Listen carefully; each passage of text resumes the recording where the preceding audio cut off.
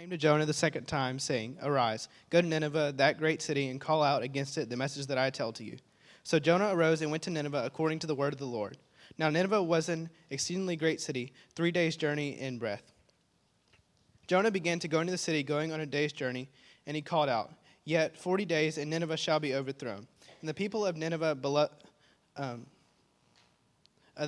believed God. They called for a fast and put on sackcloth, from the greatest of them to the least of them. The word reached the king of Nineveh, and he arose from his throne, removed his robe, covered himself with sackcloth, and sat in ashes. And he issued a proclamation and published through Nineveh, by the decree of the king and his nobles, let neither man nor beast, herd nor flock taste anything. Let them not feed or drink water, but let man and beast be covered with sackcloth, and let them call out mightily to God. Let everyone turn from his evil way and from the violence that is in his hands. Who knows? God may turn and relent and turn from his fierce anger, so that we may not perish. When God saw what they did, how they turned from their evil way, God relented of the disaster that he had said he would do to them, and he did not do it. Let's pray. Dear God, thank you for this time we have together, and I pray that we'll open our hearts to you, and we'll learn more about Jonah tonight and his journey. In Jesus' name, amen.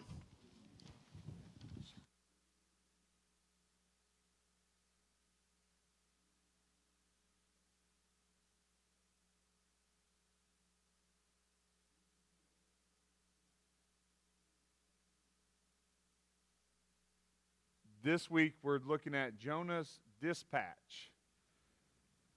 And so Hunter did a great job reading the story, and I just kind of want to get us where we are right now because I believe in review, especially when you're going through something like this. So we get introduced to Jonah, who he is, that he's a prophet of the Lord. And Jonah's called to do something. He's called to go speak to a group called, to the city of what? Nineveh. But instead, he refuses that city and he goes towards another city called what? Tarshish. So we see him going through this and he's on a boat, he's heading towards Tarshish, and a storm happens. And in the storms, the pagan, that means the people who did not believe in God, figured out something's going on, and they're tossing everything overboard, and finally Jonah's tossed overboard, and the storm just stopped. And as soon as he's about to hit the water, he thinks his life is over. He thinks that's going to be it. And he wakes up and he's inside a fish. That's where we were last week, and we talked about the prayer, and we talked about that he believed that God was who he was, but still not having this change of attitude. The fish vomit him up on dry land, and now we see that God says go back to where? Nineveh, and he does. And we see how the people respond, and that's where we're going to be at tonight. So let's kind of look at this. Jonah chapter 3 follows a pattern that we see of repentance found in the Old Testament, corporate repentance repentance of the cities, repentance of areas or provinces or governments. And here are the three ways. First, the message of a divine judgment. Usually what you see is a divine judgment. Other great examples can be found of this method is in 1 Samuel 7, 3 through 13, Joel chapter 1 through chapter 2, or Joel 1 through 2. So we see this message of divine judgment. In other words, there's a message that comes out from God that says, hey, you're messing up. Hey, there's something wrong. Hey, you need to turn back. Hey, stop. That's the divine message. And then, number 2, the account of human repenting. And usually during that message, they begin to repent. We see that the people of Nineveh begin to do what? Tear their clothes, put ash over them. All that stuff is a sign of repentance. We'll talk about that here in a minute. But usually the people repented. We see this pattern coming through. And third, a divine relenting. In other words, God forgives them, and does not do the judgment upon them. Now, some people say that God's changing his mind. We have to be very cautious of that because Jonah left out a condition in his message that we see that he has given to others. But because of Jonah's heart towards the Ninevites, he didn't give this condition. And we're going to talk about that condition later on in the message here. But because he didn't get that condition, a lot of times people use Jonah as an example of God changing his mind. And really, God does usually give a condition of what happens when you do repent. We all were given that condition. We'll talk about that here in a second. So here's the pattern, the message of the divine, account of human repenting, and a record of divine relenting. So with that, let's kind of see what was this about. So first of all, let's look at the prophet's message. As Drew and I talked about, it's not a very long message. It is not like some of the prophets where they begin and 60 chapters later they finish. With Jonah, it is hello and goodbye, all right there. So let's talk about the prophet's message. Jonah went to Nineveh instead of fleeing to Tarshish. He complies with God's will. He complies. I like that word, complies. That means I'm going to do it. It's kind of like this. My boys have chores, and I tell them to go do it, and this is what I mean by comply. Yeah, I'm going to take the trash out. I'm doing it, but I don't really like to do it. Okay, Jonah's doing this, but he's not really wanting to. But whether this compliance is from the heart remains to be unseen. And we see in chapter 4, we really see where his heart is. I don't want to jump ahead too much, but so here we are. He begins to give this message. And here's the message. Yet 40 days, and Nineveh shall be overthrown. That's the message. So what does that mean? Well, first, he uses this word overthrown. This is the same verb used by God for the destruction of Sodom and Gomorrah in Genesis 19:21, 25, and 29. That's Genesis chapter 19, 21, 25, 29. Although the threat sounds unconditional, a condition was implied. See, this condition is usually set by the other prophets, but for some reason, Jonah doesn't mention it. Remember last week I told you he had a us and them mentality. And that can really plague the churches. That can plague us as Christians. We have to be very careful not to put a us versus them mentality towards things. And so, although he knew what it was, it didn't come across. See, if the people repented, God will relent. We see that in Jeremiah 18, 7 through 8. He talks about that. We know that Jonah knows this condition because he mentions it in Jonah 4:2. I knew this was going to happen. See, he hated the people so much, he did not want them to repent. But we also see that the king of Nineveh, he's going to hope to see this happen. He didn't know, but his hope was, well, maybe if we do this, who knows what can happen? Who knows what God will do? We see this in 3:9. He hopes. Look what he says. Who knows? God may relent, turn from his fierce anger, so that we may not perish. He says we got to do some heart checking. But this is the prophet's message. He says, look, you're going to be overthrown like Sodom and Gomorrah. It's the same use of word. We know that Sodom and Gomorrah was burned to ashes. It's used multiple times in the Old Testament and New Testament as destruction cities. And we see here When they hear this word, they knew what it meant. They knew that they were going to perish. They knew that there was a time limit. But in the prophet's message, he forgets the condition. See, that condition is for you too. If we repent,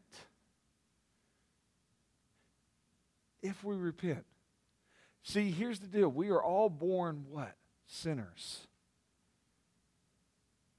Everyone in this room, including myself, including Drew, are not good enough.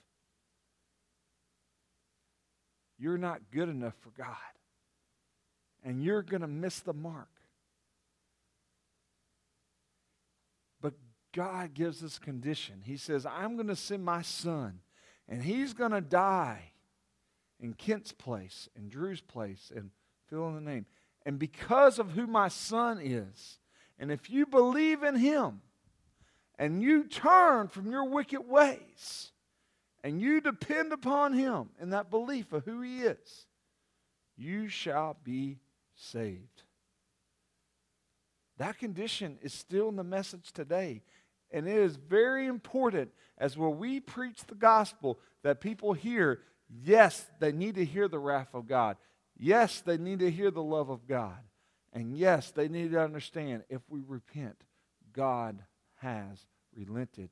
He has called us children of Him when we become followers, believers in Jesus Christ.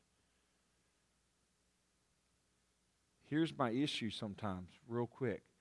On that message, I see sometimes churches going too far either way. I see churches sometimes going, never mentioning the condition, in the sense of, we're not going to mention the condition because you know what? God's just going to love everybody, and at the end, He's just going to allow everyone into heaven. That is a false doctrine straight from hell. Let me say that again because it is rampant in your lifetime. Any teacher claiming to be of God tells you at the end, God's just going to let everybody in, is lying to you.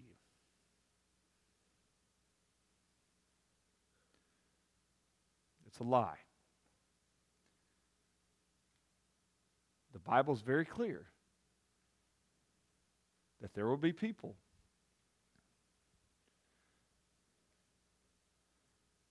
who are going to false teach things like this.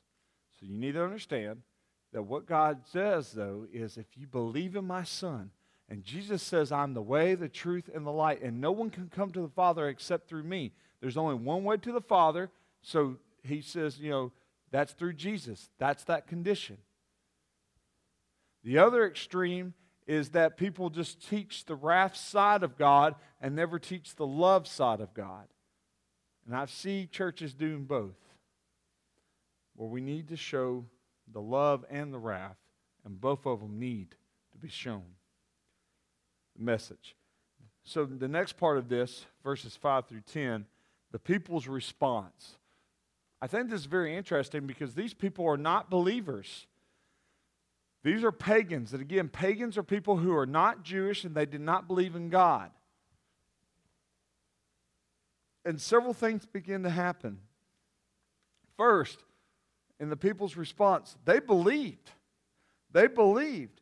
Believed is the first word in the Hebrew text of the sentence.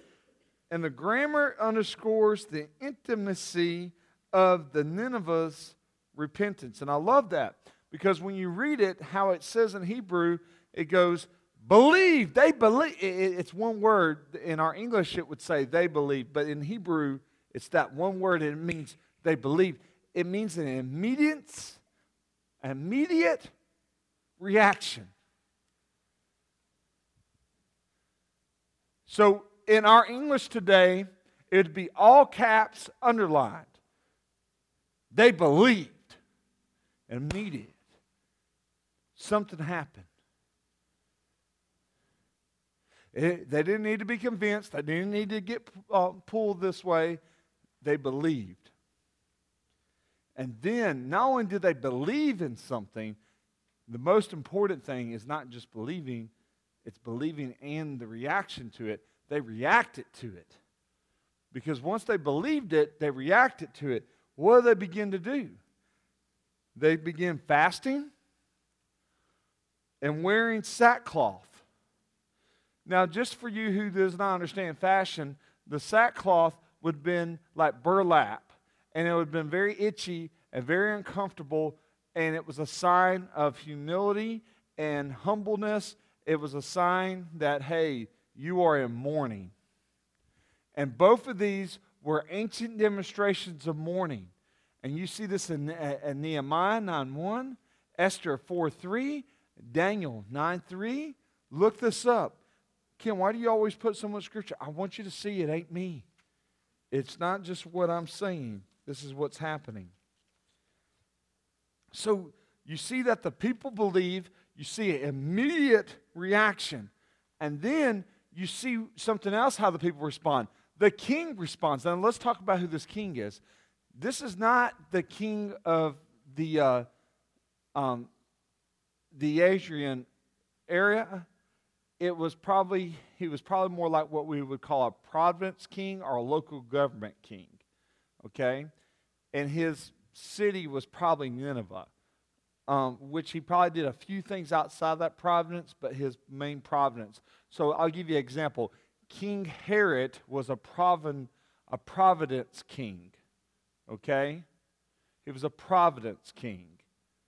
So he was in that area, and he was the king, but he was given that kingship or that power by someone else. And in Herod's case,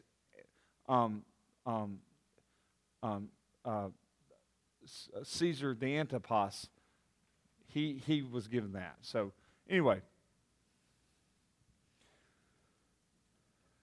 Tiberius and Herod Antipas, who was King Herod, sorry, I get things confused.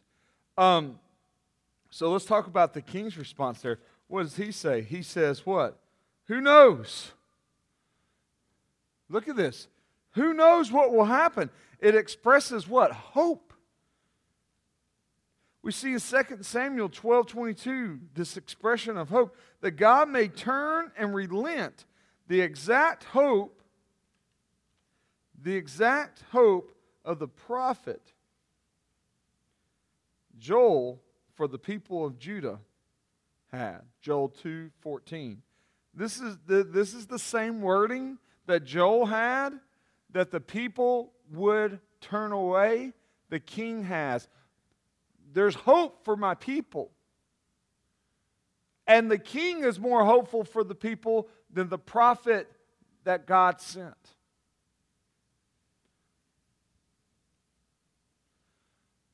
Lastly, in his little speech, the king's speech, we may not perish. And he says, my hope is that we may not perish. This is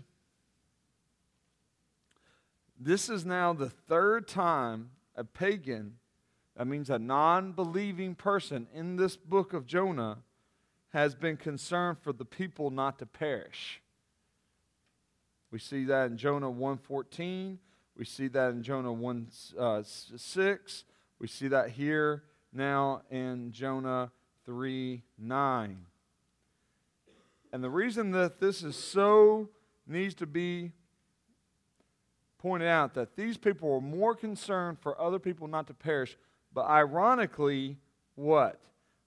Jonah has not expressed such concern.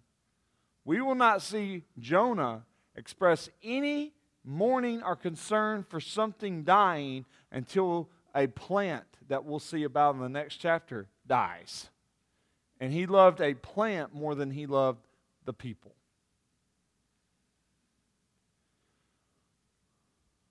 What is going on? Why all this? So here are a few things that just kind of taken away for tonight. A couple of things, guys, is that Jonah was dispatched. He finally went. But the attitude in which he went was still not healthy. And in his message, he gave a message, but he didn't tell the whole condition. And as we show the message of Christ, we need to tell everybody everything going on. what is the gospel and how the gospel applies. And then the people's response. And I love this. We can learn a lot from the people's response. It was immediate. They mourned over their sins. They reacted. And they cared about the people around them, what would happen. Do you care about your friends? Don't answer that. If we care about our friends and we care about our friends' spiritual being, we're going to invest in them and disciple them. And I want to encourage you in that. Tell your friends about Jesus. Invite them to church, yes, but tell them about Jesus and live it out. We got to quit being masked Christians. In other words, we're going to be around our friends. We're going to be around one way at school and one way here. There's another word in the Bible that's used that term, and that begins with an H, and that's being a what? Hypocrite. We need to show them that Christians struggle. We need to show them that Christians don't have it all right. But they also, most importantly, know that they need to see Christians who are loving, repentive. They need to see that. And also, a lot of them are waiting for you to care for them and love them. And some of them are waiting for you to invite. Taylor mentioned a young lady. We don't know what happened exactly at McNeese with this. And I'm not claiming this or that because they don't even know. But the point is, also this week I went to a funeral of someone who did commit suicide this week. We have to talk to each other. We have to express love. And part of that, guys, is being available and knowing that God loves you. And guys, part of that is y'all need to be encouraging each other and not putting each other down. And knowing that if someone's a true friend, if someone is just a human being, they need to hear the gospel. Because think about this. This man who knew the truth and knew the word and knew the difference did not have the hard-heartedness of not to share. What is your response tonight? Will you be like the people's response? Will you be like the prophet's message? How are you going to respond tonight? We're going to pray. We're going to be in the back. But guys, tonight's not over. And some of you guys, it's time to step up. Some of you guys need to form good habits in the Word of God. Some of you need to step up and need to realize that you're playing games. You're playing games with God. And He knows the truth and you know the truth. And the only people who can know that is you and Him. And some of you better stop the games because, guys, as you get older, as you get in high school, the games are going to stop. And we're going to begin to see who the real followers and who are not. You need to know where you are in Christ. And some of y'all have been very convicted by the Holy Spirit. And you need to wise up and you need to understand what's going on and talk to an adult tonight. We need to, sometimes y'all are talking to each other, but the problem is y'all don't even know what's going on with that. That's why I'm here. That is why Drew is here. That is why you have invested adults in this room. We want and encourage you to listen to what the Holy Spirit's saying. So I'm in the back, Drew's in the back, and I know that God is speaking to 3 or 4 of you right now because I feel it. We're back there, and we would love to talk to you. Some of you, you're tired, and the only way you're going to get relief is to turn it over to Jesus. Let's pray. Holy Father, we